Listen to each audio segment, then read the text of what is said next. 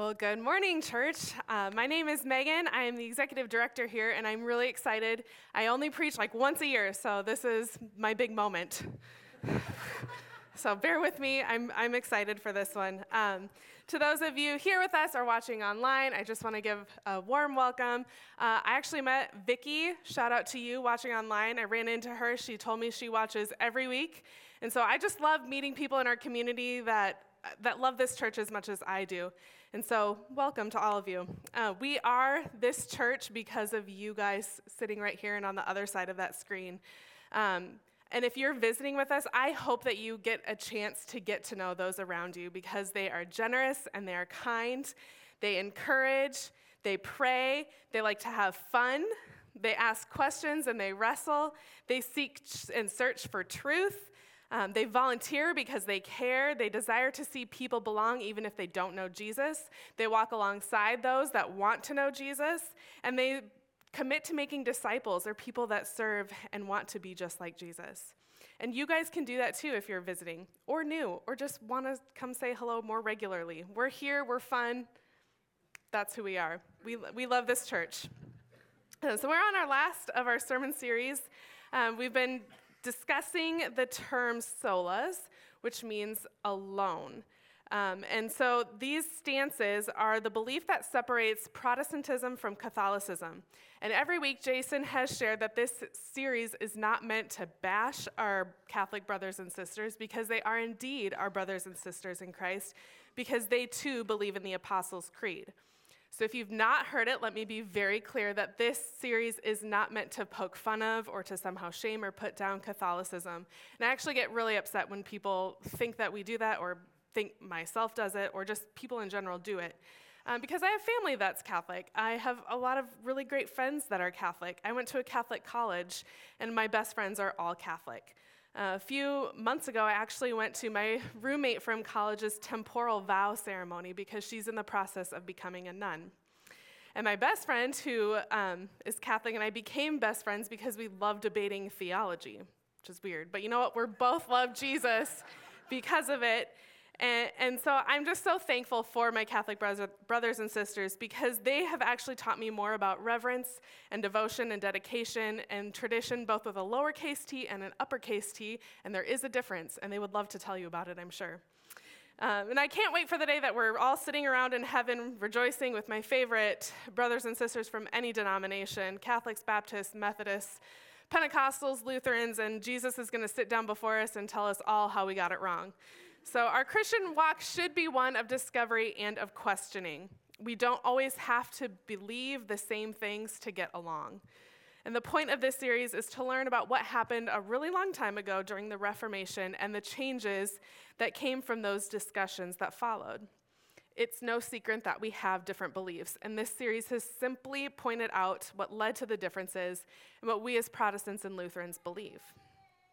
Christ, grace, faith, Scripture, and God's glory, and these alone are the pillars of the early Reformers' theology, and they remain the 5 pillars of ours. Christ alone, and no other God, idol, priest, pastor, significant other, is the mediator of our salvation. Grace alone, and no other human contribution saves us. Faith alone, and no other human action is the instrument by which we're saved. Scripture, or the Bible, and no other human word is the ultimate standard for truth and authority. God's glory alone and that of no other human or creature is the supreme end of all things. When discussing the difference between Protestants and Catholics, my friend and I settled on the difference actually being the solas. Of course, Catholics believe that Scripture, faith, grace, and Christ are important. It's the alone part that led to our genuine disagreements. And if you're like me, maybe you've been wondering, how on earth can sola mean alone if there's 5 of them? That makes no sense. Well, each sola is a separate idea. Each sola is taking humans out of the equation in that particular category. So they're saying Christ and no one else. Scripture, no other words. Grace and nothing we could ever give. Faith and nothing we could ever do. And that leads me to today's topic in sola, glory alone. We do not deserve the glory. It all belongs to God alone. So when Jason first gave me this topic, I was stoked. I was like, God's glory? Really? Okay, like, is there anything more glorious to talk about? Like, what an honor. This sermon is going to be awesome. And then I started researching. And do you know how many times glory is used in the Bible? I stayed up all night to read it. Just kidding, I didn't. But I did turn to Google, and I found that there are over 538 to 606 different times that the word glory is used. It can be used as a noun or a verb. And some of the more common definitions in the Bible mean praise, honor, radiating, take great pride in, or distinction. And these are how it's worded, but there's 20 different variations. And so you could give a whole sermon series just on the different variations of how glory is used. So it makes this term so much more than just glory. The Hebrew word which is used for glory in the Old Testament has the simple meaning of heaviness or weight. It was used in everyday speech to express the worth of a person in the material sense, and then to express the ideas of importance, greatness, honor, splendor, power, and so on. And in the New Testament, they talk more about his majesty, his beauty, and magnificence. The glory of God is intrinsic to his nature. It is both a quality he possesses and a depiction of who he is. So I thought this message was going to be simple, but the more I dug in, the more it seemed to be anything but. Glory is profound, and it literally felt weighty. So you know when someone says, like, oh, it's just weighing heavy on me, or I have this thing, it's just weighing heavy on my mind. You just can't shake a feeling or a thought. That's what this week has felt like, just researching and contemplating God's glory. I saw a funny TikTok the other day. It was a lady that stepped onto a scale, and she looked down and she said, "Woo, Jesus, that armor of God sure is heavy." And that's how I felt researching glory. Like, it was a heavy, but in a good way. Yes, it was pretty great. You can use that one. So when I started digging into this thought, I was overwhelmed with just the magnitude and the word of our God. It can become so commonplace that it loses its meaning, or at least it really did for me. I'd only scratched the surface of what I thought glory meant.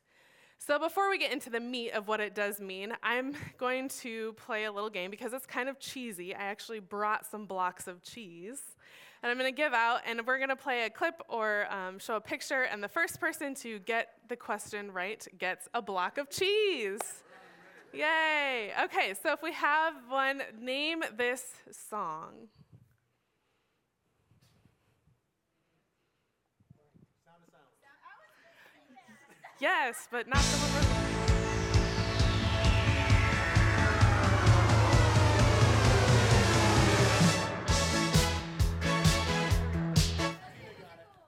Tina, all right, come on. I would throw this, but I'm not that. Okay, I did pretty good. All right, the next one is a picture. Tell me where you can buy this brand of clothing.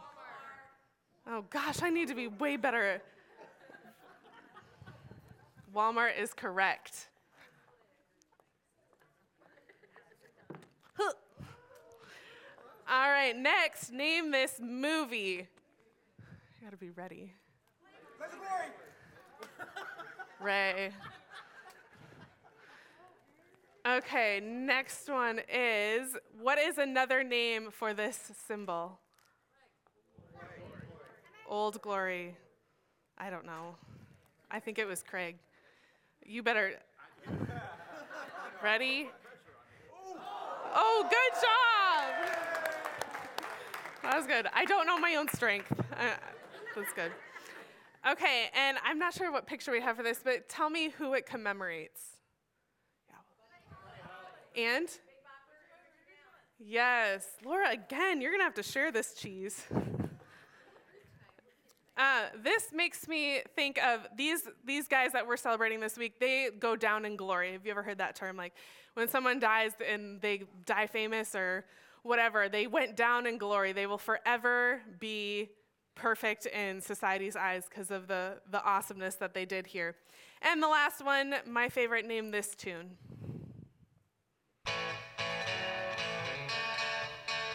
Yes, Glory Days. We'll talk more about that one later. Oh. All right, enjoy your cheese. I know it's... The term glory is used a lot in our culture, but in different ways. So I found, though, what was the most fascinating to me is that anytime that you use it in the biblical sense, it always points back to God. You cannot get away from God ever in the Bible because he is glory, because he desires and radiates it. He is honored through glory, and his being is glorious. And if you read the Bible as a story, you'll find that God's glory is the main message. It could essentially say, in the beginning, God was glory. He created glory. He gave glory in the form of Jesus, and his glory shines through you and me. And one day we will see his perfect glory when we're reunited with him. It's a blend of all of his attributes into one perfect being. And there are many sermons that could be taught on the different ways of defining it and different ways that it relates to God. But what does glory alone mean? And how does it relate to the other solas that we've been talking about? Many scholars define sola deo gloria as the glue that holds all the other solas together. David Van Runen says, the fact that salvation is by faith alone, grace alone, and Christ alone, without any meritorious contribution on our part, ensures that all the glory is God's and not our own. Religion, recaptured by the Reformation, is not ultimately about us, but about God. We cannot make God more glorious or more perfect than he already is. He doesn't need us. He seeks glory for himself when he creates or redeems. Isaiah 48, 9 through 11 says, for my own name's sake, I delay my wrath. For the sake of my praise, I hold it back from you, so as not to destroy you completely. See, I have refined you, though not as silver. I have tested you in the furnace of affliction. For my own sake, I do this. How can I let myself be defamed? I will not yield my glory to another. You may be thinking, wow, would a loving God talk like that? That kind of makes God sound selfish. But you can't be selfish when something already belongs to you. If Lee is holding my phone and I go and take it from him, is that being selfish? No, because it's my phone. It's not selfish when it belongs to me. The same is true for God. God created us so we could display his glory in the way that we live and therefore bring praise to him because God deserves the praise, we don't. My personality is such that when I feel like I've lost control, I get angry. So if you ever see me angry and losing my cool, it's usually because something really small and dumb has gone totally awry in the plan that I thought I was in control of. And when I lose control, I get angry. I get sinful. I hate, I slander, I accuse, I lash out, I judge, I lie, I ruin things, I hurt others, I sin. And why does this happen? Because the control was never mine in the first place. I got selfish thinking it was mine or mine to use for myself. But it wasn't, and it never is. I take control from God.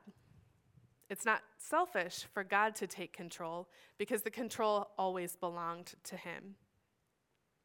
So if I'm living my life and all of a sudden something comes up that I think I need to control, instead of losing my stuff, I should set my mind on God and let him have it. Because when I do this, I keep my cool, because I can rely on him to take care of whatever it was that I thought I needed to control, but he also takes care of me in the process. He loves me even if I've messed things up, or if I have gotten in the way of something he was wanting to do in someone else. So would you guys stand with me as we read today's verse? We actually got this whole standing thing from the Catholics, who understand and implement throughout their worship services the many different postures, right? So raising hands, kneeling, laying down, they all trigger stuff in our brain. And so standing just helps us remember and honor these words of God. So even though we read a lot of scripture throughout, this is the one that we really want you to get.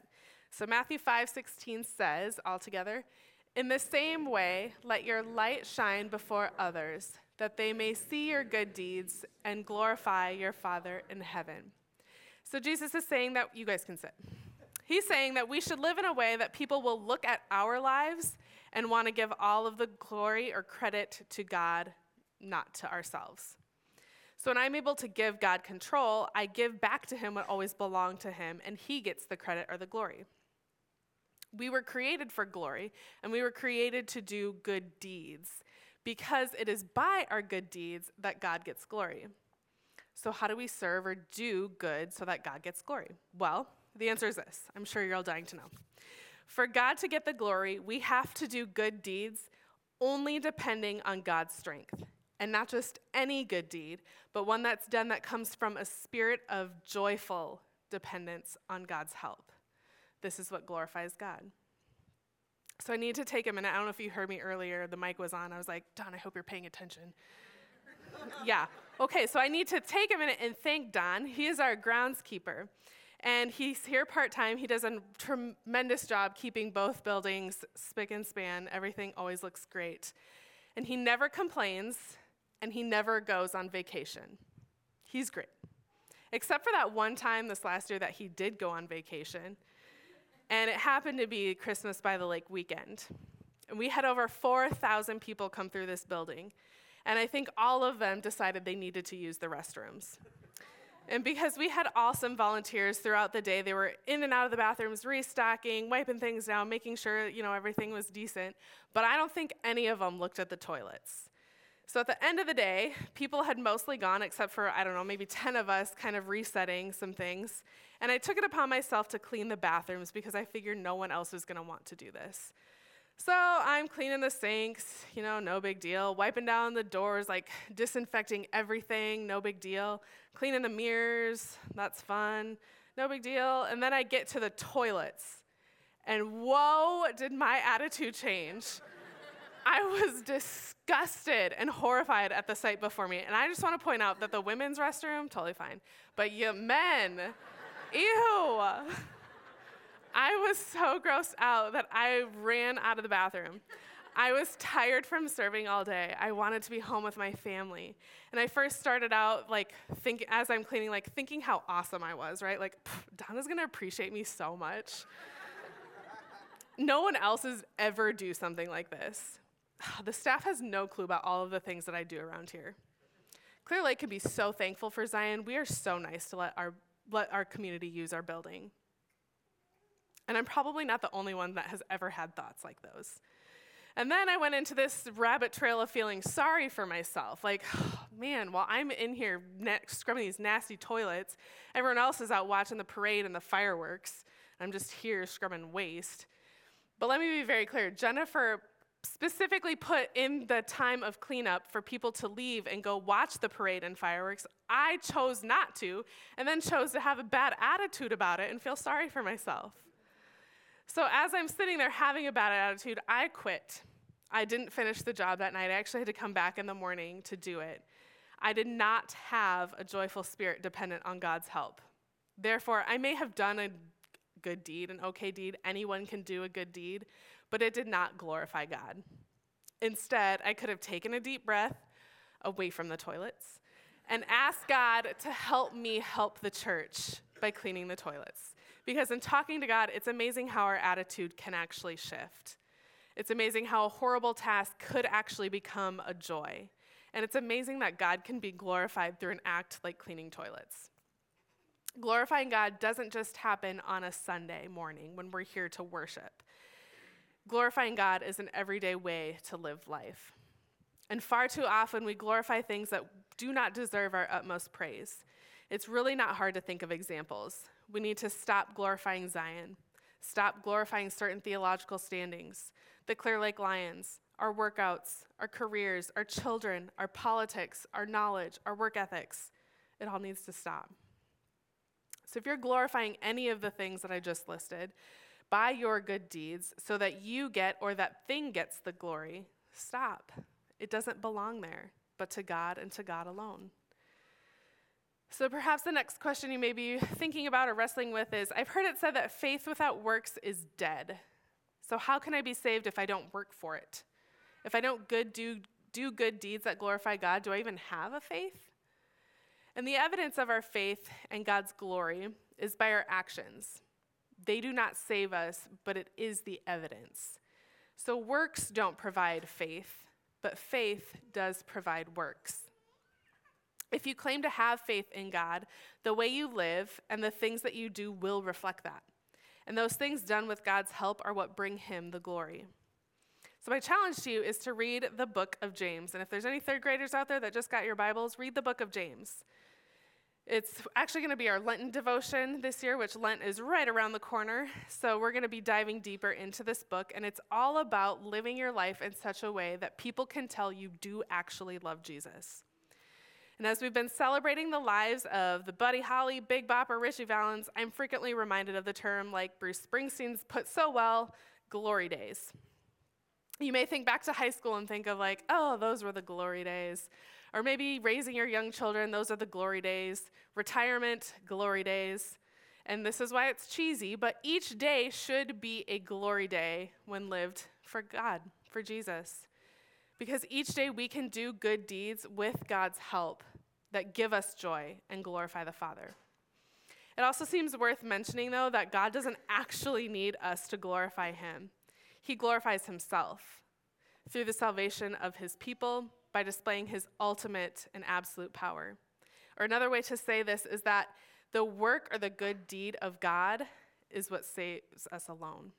So why do we give God the glory if he doesn't need us to, but like he wants us to, but like he can glorify himself? Like, what's the point?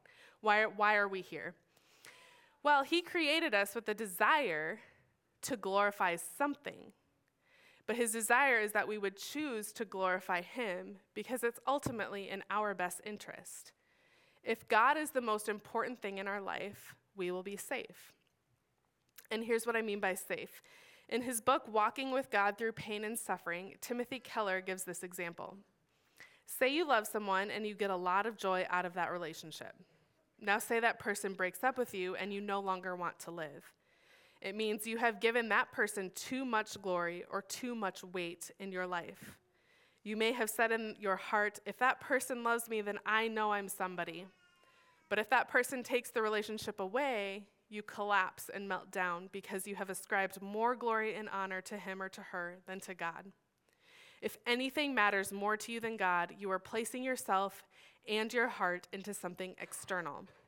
Only if you make God matter the most, which means only if you glorify him and give him the glory, will you have a safe life. God doesn't need to give us glory. He wants us to because it's for our own good. When we put our glory into anything but God, we get hurt.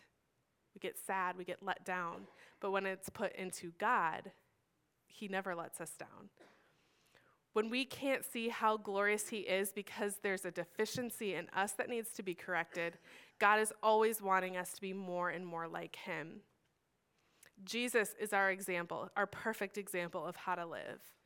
And I know it's easier said than done. I know humans are not perfect, but our lives improve the more we align with God and his desires for us.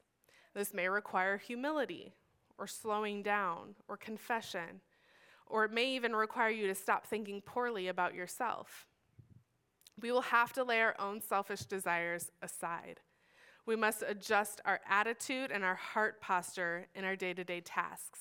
We must remove ourselves as the most important or only. And that's the point of the 5 solas, to remove ourselves. The solas guard and clarify the gospel message. Alone secures that God-centered character of the gospel in the Christian life. Martin Luther's desire was never to leave the Catholic Church and start a new denomination. He was wanting to see God's people giving God the full credit that he deserves.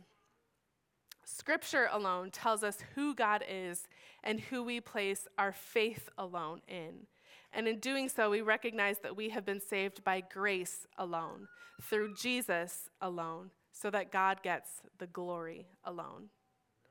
God wants us to grow, to increase, to become to the point that we actually perceive him and his weight accurately. And accurately perceiving it, we glorify him as the greatest value in life. Our admiration for God should weigh so heavily on us that people can look at your lives and just tell by the way that you portray yourself that you give the glory not to you or to me or to any other human or creature, but to God and to God alone. Glory be to God. I'm going to invite the band back up. And I want to ask, does God hold the greatest value in your life?